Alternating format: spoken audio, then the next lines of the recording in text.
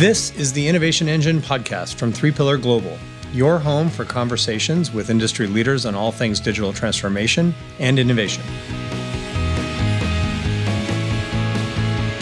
Welcome back to the Innovation Engine podcast. I'm your host and 3 Pillars Chief Evangelist, Scott Varho, and I'm thrilled to be joined today by Aisha Armstrong. Aisha is the co-founder of Vectorous, where she works with B2B services companies to productize their offerings. As part of this work, she advises CEOs and project management professionals and helps companies transform their cultures to allow innovation to flourish. Aisha is the author of Fearless: How to Transform a Services Culture and Successfully Productize, and a second book, Productize, The Ultimate Guide to Turning Professional Services into Scalable Products. So this is something that is near and dear to my heart. I am living this very challenge right now, so this is an incredibly timely conversation. Aisha has more than 20 years experience launching new data and information service businesses, managing multi-million-dollar businesses, and leading global teams of professionals. During her career, Aisha has facilitated more than 100 leadership development and executive education sessions around the globe. God bless you. We are thrilled to have you on the Innovation Engine here today. Thank you so much for joining us. Oh, thank you so much for having me. This is really a joy. And as I mentioned, this is incredibly timely, so I'm going to have some fun with you, deviating from the promised script. But I think as a foundation, it's good for us to start with sort of the foundation for your latest book from your white paper, where you state for most B2B services organizations, productization is a combination of three important aspects: 1, new product innovation; 2, digital transformation; and 3, business model change, all wrapped up in one strategy, which each one of those can be a challenging topic in and of itself. So how do you recommend that companies do all three at once and find that sweet spot? Very carefully. I think you point to a great thing, which is that trying to do all three at once is incredibly challenging. And so what we first suggest that organizations do is to get really clear on what is your goal. Because your goal may actually lead you in a direction where you don't need to do all three of those at once, or you can stagger adding in different elements. So, for example, is your goal to compete more effectively against digital-first companies that are taking market share, right? Like accounting firms losing audit business to AI-powered competitors, law firms, market research firms, all asking themselves, what do we do right now in this era of generative AI? And so if it's a digital threat, then there's probably is going to be some component of digital transformation as well as innovation, maybe business model change, maybe not. If your goal simply is to scale more efficiently, so to automate work that's previously done by arms and legs or redesign it work so it can be done by less specialized talent, then you may not have to do that doing business model change. If it's a valuation bump, do you have an eye on an exit? So you're trying to get more recurring revenue. That may necessitate a business model change. So getting really clear on the goal is important. And then you can ask, what are the array of opportunities that get us closer to that goal? What resources do we have? Where can we get some easy wins to start to build this muscle of productization? And then that helps you break it down into more manageable pieces. Do you have ways, because in my experience, when you ask those questions, which of these are your goals? They're like, yes, those. You have a way that you walk them through. Because ultimately, they want all these things, right? They want to be more efficient and they want to scale and grow and so forth. But getting executives to prioritize those things or rank them so that we can sort of optimize effort to achievement is an art in and of itself. Totally. How do you walk them through that process? I've been secretly unsuccessful. The first one is to get everything out. So what are the array of opportunities? And let's say you're still disagreeing on the goal. You do have to prioritize your goal. And you can do that using simple, risk reward matrices, value versus complexity, but getting everything out and then starting to map the opportunities based on the value created and the effort or complexity, that's going to be required. And then honestly, Scott, you need to think of it as a portfolio. So, especially given how quickly technology is moving these days, Mm. like you don't just want to start going after those easy wins that have low investment required. You probably want to start pursuing some longer term strategic, more expensive efforts, but just recognize that those easy wins are going to be important to get, win the hearts and minds of the rest of the organization, get some positive momentum, start to assess the skill set of your team. Mm-hmm. Do you Mm-hmm. really have productization capabilities within the organization, or do you have to go out Right. and acquire those? So, thinking about it as a portfolio is usually what we advise. But yeah, there has to be some upfront prioritization discussion around what criteria are you going to use to prioritize opportunities, and then keep pulling up and reevaluating as you're learning more. Mm-hmm, mm-hmm. Oh gosh, the process of trying things and then gaining feedback, that feedback loop that I find is so often missing. In addition to you kind of hinted at this, but I think it's so important, and would love for you to say a little more. Like getting leadership to get on the same page around which of these goals is most important, and which because the fact is that we do need to hold all these things together in tension. But we need to also know what to do and to arm our people to know what to do when they come in conflict, and that's where the cultural element of you need optimism to take advantage of the opportunity, and you need that momentum those quick wins can create, that this is going to lead somewhere better. But then you also need that feedback loop of, wait, like this isn't going the way we thought. So what does that mean? Do we have the wrong people on the bus? Is there an impediment in the system we didn't recognize? I'm just curious to hear more about that linkage between these goals that executives, even if you're able to get them to get on consensus, which is a challenge, then how that plays out going forward. Yeah. So, governance processes certainly help. And usually at this point of maturity, I recommend pulling up monthly and evaluating the portfolio and the new market information. But as I'm sure you well know, like a governance process is not the answer. You also have to be assessing skills, the behaviors of people on a day-to-day basis, which that's the root of cultures, how we behave. But some type of governance process where you've got a structured time and set of people that are pulling up, looking at the new information, reprioritizing based on that information, and then holding hands and agreeing to a new set of priorities if the market has shifted and you've learned something new that causes you to reprioritize. The other thing I like about focusing on governance early is that it can be a Trojan horse for change management, in that you invite people into the governance process that perhaps are naysayers about the productization strategy. You're using criteria that you've all agreed are important. So it's a way of like reinforcing, like, no, actually, we're not focused on revenue this year anymore when we're talking about products. We're not focused on profitability this year when we're talking about new products. So it's a way to just kind of reinforce that you have to approach this in a different way than you approach your legacy services business.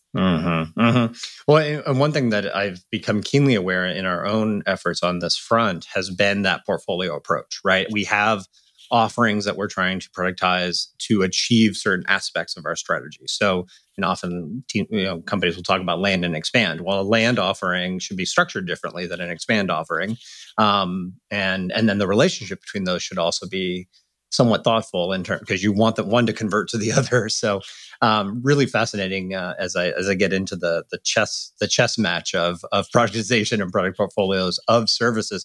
So, don't know. We haven't had time to talk a lot about history, but a lot of my time has been spent actually building products, not services. And so it's been very interesting to try to take what I know about building products and apply them at a services company. And you talk about this, like fear can be one of the things that really holds companies back from embracing the kind of changes that we're talking about. You could have picked any one of those things that we talked about that are necessary for this. Innovation, digital transformation, all of these are threatening and have a fear component tied to them. Even deciding priorities can be very threatening. So what are some ways that you recommend tackling that fear at different levels? Yeah, that's such a good point. I mean, because at the root of everything is uncertainty. Mm, And as humans, we are wired, right, to avoid uncertainty. I mean, fear is one of the most primitive human emotions because it helps keep us safe. It's mm, essential to our survival. So we're wired to avoid uncertainty and taking unnecessary risks. I think the first step is just naming it and having a conversation about it. So one of the things that we tried to do was catalog, of all of the interviews that we did and client work, what were the different categories of fears that we saw coming up in leaders as well as in employees, and they fell into three different categories. The first one was financial. So we're going to lose money. Are we going to turn down this year revenue? Our lower priced products are going to cannibalize higher priced services. mm, Financial fear is a big category. Second one is reputational. And mm, and this gets to like feelings of personal worthiness that we may not feel comfortable talking about at work, but am I still going to have value to the organization if you mhm, standardize or tech enable what I've been doing? If I say no to a client, are they going to dislike me? Uh, mm, if I show them a client an MVP, are they going to judge me because it's not perfect by mhm, design? So that kind of like fear of reputation. What are people going to think of me? Do I still have value? That's a big meaty one. And then the third category is fear of change, what we call routine fears. mm. So I have to learn new skills. Maybe I lose control over customer relationships, things like that. So that just getting clear on like what is the fear and talking about it. That kind of you have to name it to tame it idea. Yeah. It's a really important first step. So powerful to name those fears, absolutely. And the reputational one is the one that I find is the most insidious because it's also the one that you're least likely to cop to. The other ones are like, oh, these are business fears, right? Like they're not about me. The reputational one is uniquely about my own fear of how people perceive me. And it's been really interesting watching the generative AI push because the hype cycle is intense. So many people are saying nothing will ever be the same again. And yet there's a lot of people walking around going, can I ask ChatGPT what generative AI is? Because I don't understand it. I really don't. So, and watching executives really struggle to admit, and I often have to create safe spaces for them to say, I don't know what we're talking about. Right. Of So, course. yeah, Yeah. I mean, it's not new. We've been through a few hype cycles now where it's like, the FOMO, a fear of missing out, as well as the fear of looking like you don't know what you're talking about, both at play at the same time. And that can create a lot of poor decision making. And, along those lines, I think, and perhaps we should have started here with what are the benefits for services companies shifting to this Mm. more product oriented, product driven culture? What are some of the biggest upsides that you see in that transformation? Yeah. So I think the first one is improving margins. Hmm. So productization, whether it's just standardization without tech enablement or with tech enablement, should make it more cost effective to deliver your services.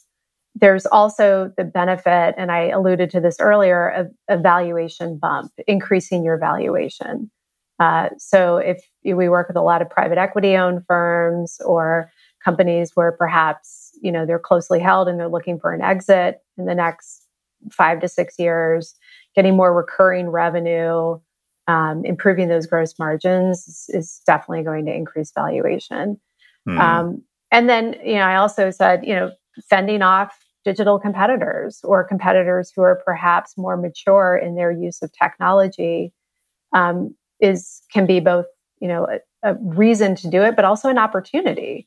If you're looking around and your competitors are not as digitally mature yet, there's an Hmm. opportunity there to think of more creatively. I mean, technology again is moving so quickly. Like, how are we using generative AI?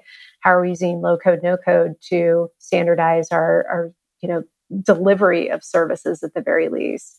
COVID was a great accelerator Hmm. for tech enablement of services. So, both threat and opportunity. I think more practically, I do believe, and the data supports this, that buyers are changing.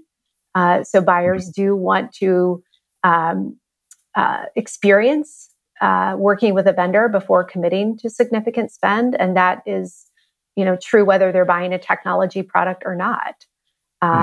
They want more frictionless end-to-end experiences. So, our consumer buying experiences are shaping how we buy B2B services. Mm-hmm. And so that's another, I think, good thing to keep in mind. Availability of talent. So even though the market shifted a little bit in the last 6 months, it's still hard to find certain areas of expertise, professional services talent. If you can standardize tech enable, you can deliver those services with less specialized talent. Yeah. It's so interesting for me to reflect on my years as a buyer of these services and to think about how I wanted to know what I'm paying for, what I'm going to get as crisply as possible. But of course, what I want, it requires human capital and some problem solving. So the vendor has a hard time promising me, or maybe they promise freely, which is even worse. Over promising and underwhelming is a pattern. But if they're actually trying to be honest, they're like, yeah, I don't exactly know how long this is going to take, and I don't know how much it's going to cost, but it should be roughly around here. So there's sort of this urge to have more predictability in the process as well, which helps with those margins, helps with efficiency, helps with talent acquisition, making sure you have the right people trained up to do the right job at the right time, produce those repeatable results for clients. But at the end of the day, the client typically has a problem that is somewhat unique to them. And so the bespoke nature, I've often joked that I want to give you a Big Mac and make you feel like you got the most custom, made hamburger ever, right? Like, because your problem is totally different from everybody else's, except you're going to buy the same thing from me that everybody else has bought. Right. So there's always that tension, right? The personalization of the service, but then also okay, you've done this before, which brings some benefits. But there is a real tension there between trying to make your clients feel really special and unique while delivering them a product, a service that has been codified into a product. I wonder if you have any thoughts on that. Yeah. So most of the organizations that we work with are going to market with what we call bundled solutions. So there's still a services element and an opportunity to customize. It's just less than it was before. And they're adding to that intellectual property. It could be in the form of technology, could be in the form of data, in order to get that scale, that assurance of quality, that predictability that you're talking about. So it's there are some organizations that we work with that have decided to completely sunset customized services, but those are the exception. And it's honestly not something that I recommend unless you've found an amazing opportunity, in which case you should probably set up a different company to go pursue that and think of that more as a spinoff. But you've got amazing assets in your client relationships and your specialized professionals. You don't want to walk away from that. But it's like, how do you add on top of that then that ability to scale, that leveraging of your existing IP, the data, whatever? Yep. So you share a number of stats in your book that substantiate the importance of organizations learning to productize. And one that I thought was that caught my eye was McKinsey researchers shared that nearly 70% of top economic performers across all business sectors use their own software to differentiate themselves from their competitors. Moreover, 1/3 of those top performers monetize software directly. This was interesting to me, that it's that high. Yes. Yeah. Can you say more about that? Yeah. So this came from a white paper that McKinsey put out in December, right around the holidays. And it was breathlessly titled, "Every Company is a Software Company." So it's definitely, titled to get lots of clicks. Right. But, McKinsey, they do this great research where they look at companies within an industry and they separate the top performers from everybody else. I think they use total shareholder return like they typically do in a lot of their studies, and then went in to understand what are the top performers doing differently. And that's where they saw this trend of, no, they're definitely ahead of the game in terms of developing their own software for competitive differentiation, and not just to, when we talk about digital transformation, it's usually about back office. It's not just about back office automation. It is also about monetizing that software. And again, it could be bundled solutions, could be own products, but that's fascinating because then there's another stat in the same study, which is if you look at who gets the lion's share of software revenue, right? It's tech native companies. It is not non-tech native who've developed their own software and then go out and try to monetize it. So they're, a third are trying to monetize it, but this is a very difficult thing to do because, like you're alluding to, like that's a significant transformation that you have to undertake. Especially services to software products, but even manufacturing to software products, or consumer goods to software products, retail to software. I mean, those are all significant transformations. Absolutely. Yeah. So kind of diving a little bit further into your research, you identified 5 levers that companies can pull to enable a product-friendly culture. And I'm fascinated by these. Can you share those levers and a little bit of background on them? Yeah. So the first one is your vision. So what I talked about at the very beginning, what are you trying to accomplish? Like, so important. Right. Do you just want bundled? Right. Do you just want bundled solutions, or do you want to shut down your, time and materials business? Like, what are you trying to do, and why? Like, what's the impact on your employees? What's the impact on your customers, on society? Like, the amazing thing about productization is you can 10x your impact. So that could be very inspiring, right?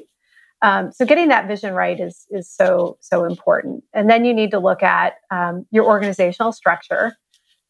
So somebody has to be responsible for this. You cannot do this well off the side of your desk. It requires dedicated resources. That may be one person to begin with, but that person has to be dedicated. There needs to be clear roles and responsibilities for this.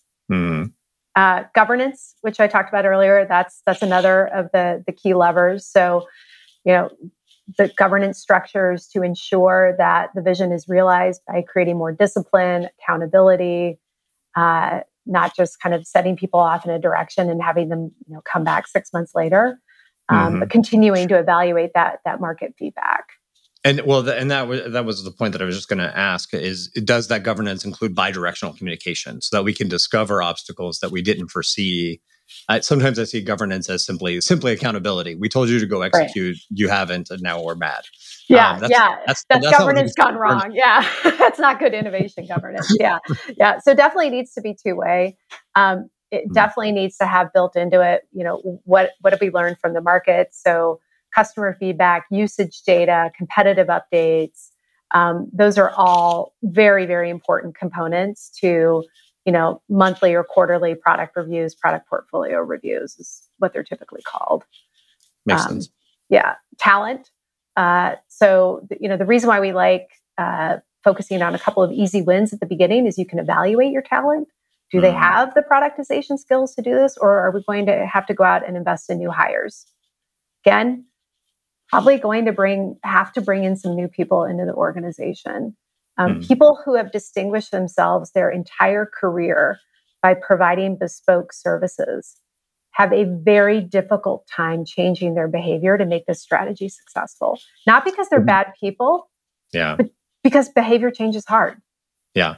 And frankly, if you're used to being working in that kind of bespoke environment, then you don't have constraints, right? We don't have to work within constraints. I don't have to make that trade-off. And so it's a very different trade-off to say I'm going to accept constraints because I get these benefits. But oftentimes folks that have been steeped in that culture, they just see it as handcuffs. Why are you're limiting me? Totally. Yeah. I've seen that. Yeah. So it's like the technology can do it. It's like, yes, the technology can do it, but we made a choice not to do that. Remember the talk? No. Right. No. Yeah. and again, it's like they're trying to do what's best for the client, right? But they're thinking this client. They're not thinking the market segment. Right. It's just not the way they're wired. I often joke it's you're winning at checkers, but we're playing chess. Yes. I'm going to use that. That's a good one. It's like, yes, you will take this piece, but that's not really advancing us. So. But and sorry, I cut you off. The fifth. Oh, the last one, people-related practices. So that's a fancy way of saying performance measures. Are we going to hold this new product? Give it a profitability goal in year one? No, please don't do that. what are our incentives? How are we assessing? How are we training? How much operational freedom do we give people? All of that kind of falls into this bucket of people-related practices. Yep, totally makes sense. And gosh, I've seen companies fall down on any one of these five levers here. So, or forget that they're important. So those are great. And I just love this name, partially I think because of a movie I just watched recently. But who or what are the four horsemen of productization and their anecdotes or antidotes, not anecdotes? Yeah. So I'm glad you like the naming of that. So based on our research, we did identify kind of four clear dangers to developing a product-friendly culture, and I think it's important to identify those first so you can eliminate them, and then you can replace them with product-friendly behaviors. So the four horsemen are knowing, is the first one. Perfectionism, second. Scarcity thinking is third. And then individual heroics is fourth. So knowing is when you believe you need to be the expert. And you struggle to admit when you're wrong or you don't know. Like, I actually don't know how big this market is. I don't actually know if this is a customer problem. I need to go discover it. Yeah. Perfectionism gets in the way of delivering MVPs and bringing in customers along the development cycle. Scarcity thinking, that's when we believe that our existing resources are fixed and that the amount that customers will spend with us is more limited than it actually is. That's interesting. And it's what gets in, it's what causes kind of that fear of cannibalization to shut down. Like the zero-sum thinking. Yeah, exactly. And then the last one, individual heroics, is, when you think asking for help is a sign of weakness, or, your individual performance is more valuable than team, things like that. Yeah. So those are the four horsemen of productization. And it's just interesting too, because as I think about the word accountability is so interesting, because I've had numerous conversations with leaders here at 3Pillar about this. Accountability can be a very threatening word because it's like, this is what I told you. Again, like, governance is, I told you what to do and it's not done, so therefore we have governance.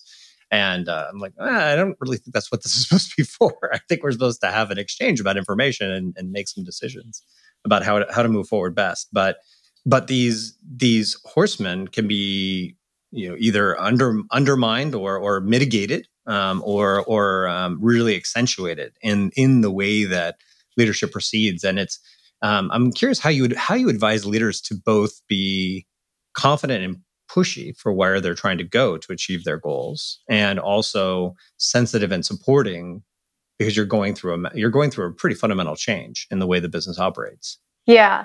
So it really gets down to, and you know this well from product mindset and lean product, it gets down to shifting the organization to a place where experimentation is the way that you discover the answers to the things that you don't know. Right. And embracing experimentation as the muscle that you need to build. Now, but it means doing experiments well, like having a hypothesis, designing an experiment that will test that hypothesis, having a control group, pulling up what did we learn, actually having the governance conversation about that. But and this is why this shift is so hard, because a lot of organizations actually don't know how to run experiments well. That's right. And you've got to do experiment after experiment after experiment. And this has been written about by so many people smarter than me about how important this is to the, title of your podcast, the innovation engine. Right. And if you don't know how to experiment, it's going to be really easy to fall back into old ways of acting. Absolutely. Well, and it's one thing that the one thing from Silicon Valley that always drove me the most crazy is the embrace of failure. And of course, it was meant to encourage experimentation, but failure is failure. So let's not embrace failure, but let's embrace learning. I now have a kind of co-opted. I was like, the only failure is not learning something. I can totally live with a project that completely fails But if we failed to harvest any insight into what did we learn from this, then this really wasn't a good use of resources. Right. So if you didn't And document your hypothesis up front, if you designed a poor experiment, you don't have a control group, it's going to be really hard to learn. Absolutely. that's right. Yep. And then at the end of it, I can live with any failure as long as you can tell me what we learned. That is the good that I need out of this. That is a non-negotiable. If you just tell me, oh yeah, no, these people just screwed up, and it's like, yeah, those are excuses. I understand that. Like, what did we learn? Like, please tell me that we didn't do all this and failed to learn anything. That would be very frustrating. Yeah. So, and then hopefully that also encourages other leaders to have some humility. Like, I may not know. Feel very strongly about this idea, but I don't know everything. And so I'm going to be open to that feedback loop and so forth. So it can be really, really wonderful for the quality of conversation between leadership and the people on the front line trying to make this happen and what they're struggling with. Absolutely.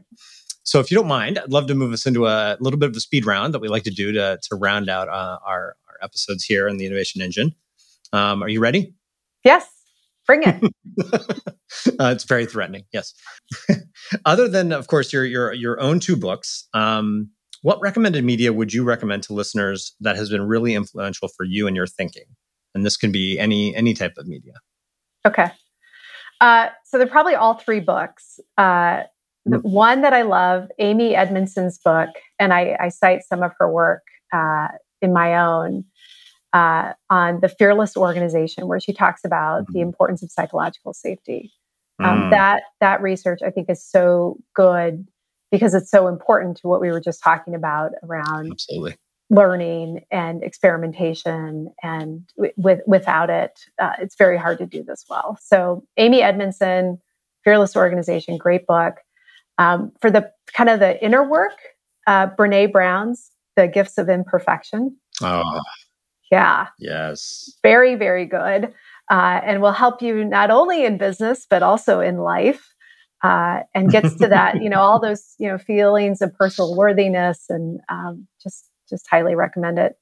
And then another one. She's wonderful. She is. Yeah. Another one, it's about 10 years old now, but Gerald Tellis's book, Unrelenting Innovation, is probably the best that I saw in my own literature review on how do you create a culture of innovation within organizations. So it doesn't get to the digital transformation or the business model transformation components as much, but again, back to what we were talking about, doing experiments, learning, collaboration, all of that. Again, one of the best ones I've seen. Awesome. Thank you. I've taken down those. All 3 of those are texts I have not. Brene Brown, I know. I've read so much of her stuff and listened to her podcast, but Amy and Gerald's books I have not. So I will be picking those up shortly. I read that you teach a weekly power yoga class. The whole concept of power yoga seems bizarrely oxymoronic to me, but you say it makes you a better CEO. Can you explain how? Yeah, of course. So just to be clear, power yoga just means you're moving at a faster pace. So you do get a little bit more flow. It's the same style as Ashtanga. You're staying in motion more. But for me, and especially when I started, like almost 15 years ago, it was a form of meditation for me. So it was, that's still where I'm at. I've veered away from the power part. I'm just a very inflexible meditator. That's great. Well, for me at the time, it was meditation and movement. I now have a more traditional meditation practice, and I even talk about this in Fearless, like the importance of, as leaders, getting to a place wherever and however we do that, where we not only quiet our mind, but we can also start to tap into our intuition. I think is a critical part of overcoming fear. And if fear is at the root of all of these things that we talked about, that fear of uncertainty, that fear of not having value anymore, we need, as leaders, personal practices that get us out of our head, out of our fear. Yeah, I couldn't agree more. And in fact, we were just talking we have a community of practice, a global community of practice on product management. We talked a lot about how important emotional self-regulation is. because we are constantly facing people who feel emotional about what they're asking us to do or about what we're telling them we can't do, right? And so our own mastery of our own self is really critical in those moments in order to be wise and ultimately be able to embrace what they're going through and not get shot. While we tell them, I mean, the answer is still the same. It's not going to change the answer, but we can have a little more empathy and help them through that process because it is. I'm not going to get what I desperately think I need. Right. No, but you're going to get this other thing. It's going to be amazing. But I know you can't hear me right now. So so anyways, that actually resonates with me quite a bit. This is supposed to be a speed round, so I'll stop talking. I'm too verbose for this. Where can people go to learn more about you and pick up your book? Okay, so LinkedIn is great. It's under Aisha Tierney Armstrong. Tierney's my maiden name. So that's me. Vectorist.com is the company website, and you can get the book anywhere. Amazon's always great, but wherever fine books are sold. Fantastic. This really is an interesting topic and something that I think a lot of companies are challenged with figuring out. And so it's been really great talking to you. Great insights. Thank you. Oh, thank you so much for having me, Scott. This was a great conversation. This has been an episode of The Innovation Engine, a podcast from 3Pillar Global. 3Pillar is a digital product development and innovation partner that helps companies compete and win in the digital economy. To learn more about 3Pillar Global and how we can help you, visit our website at 3pillarglobal.com. Thanks for listening and see you next time.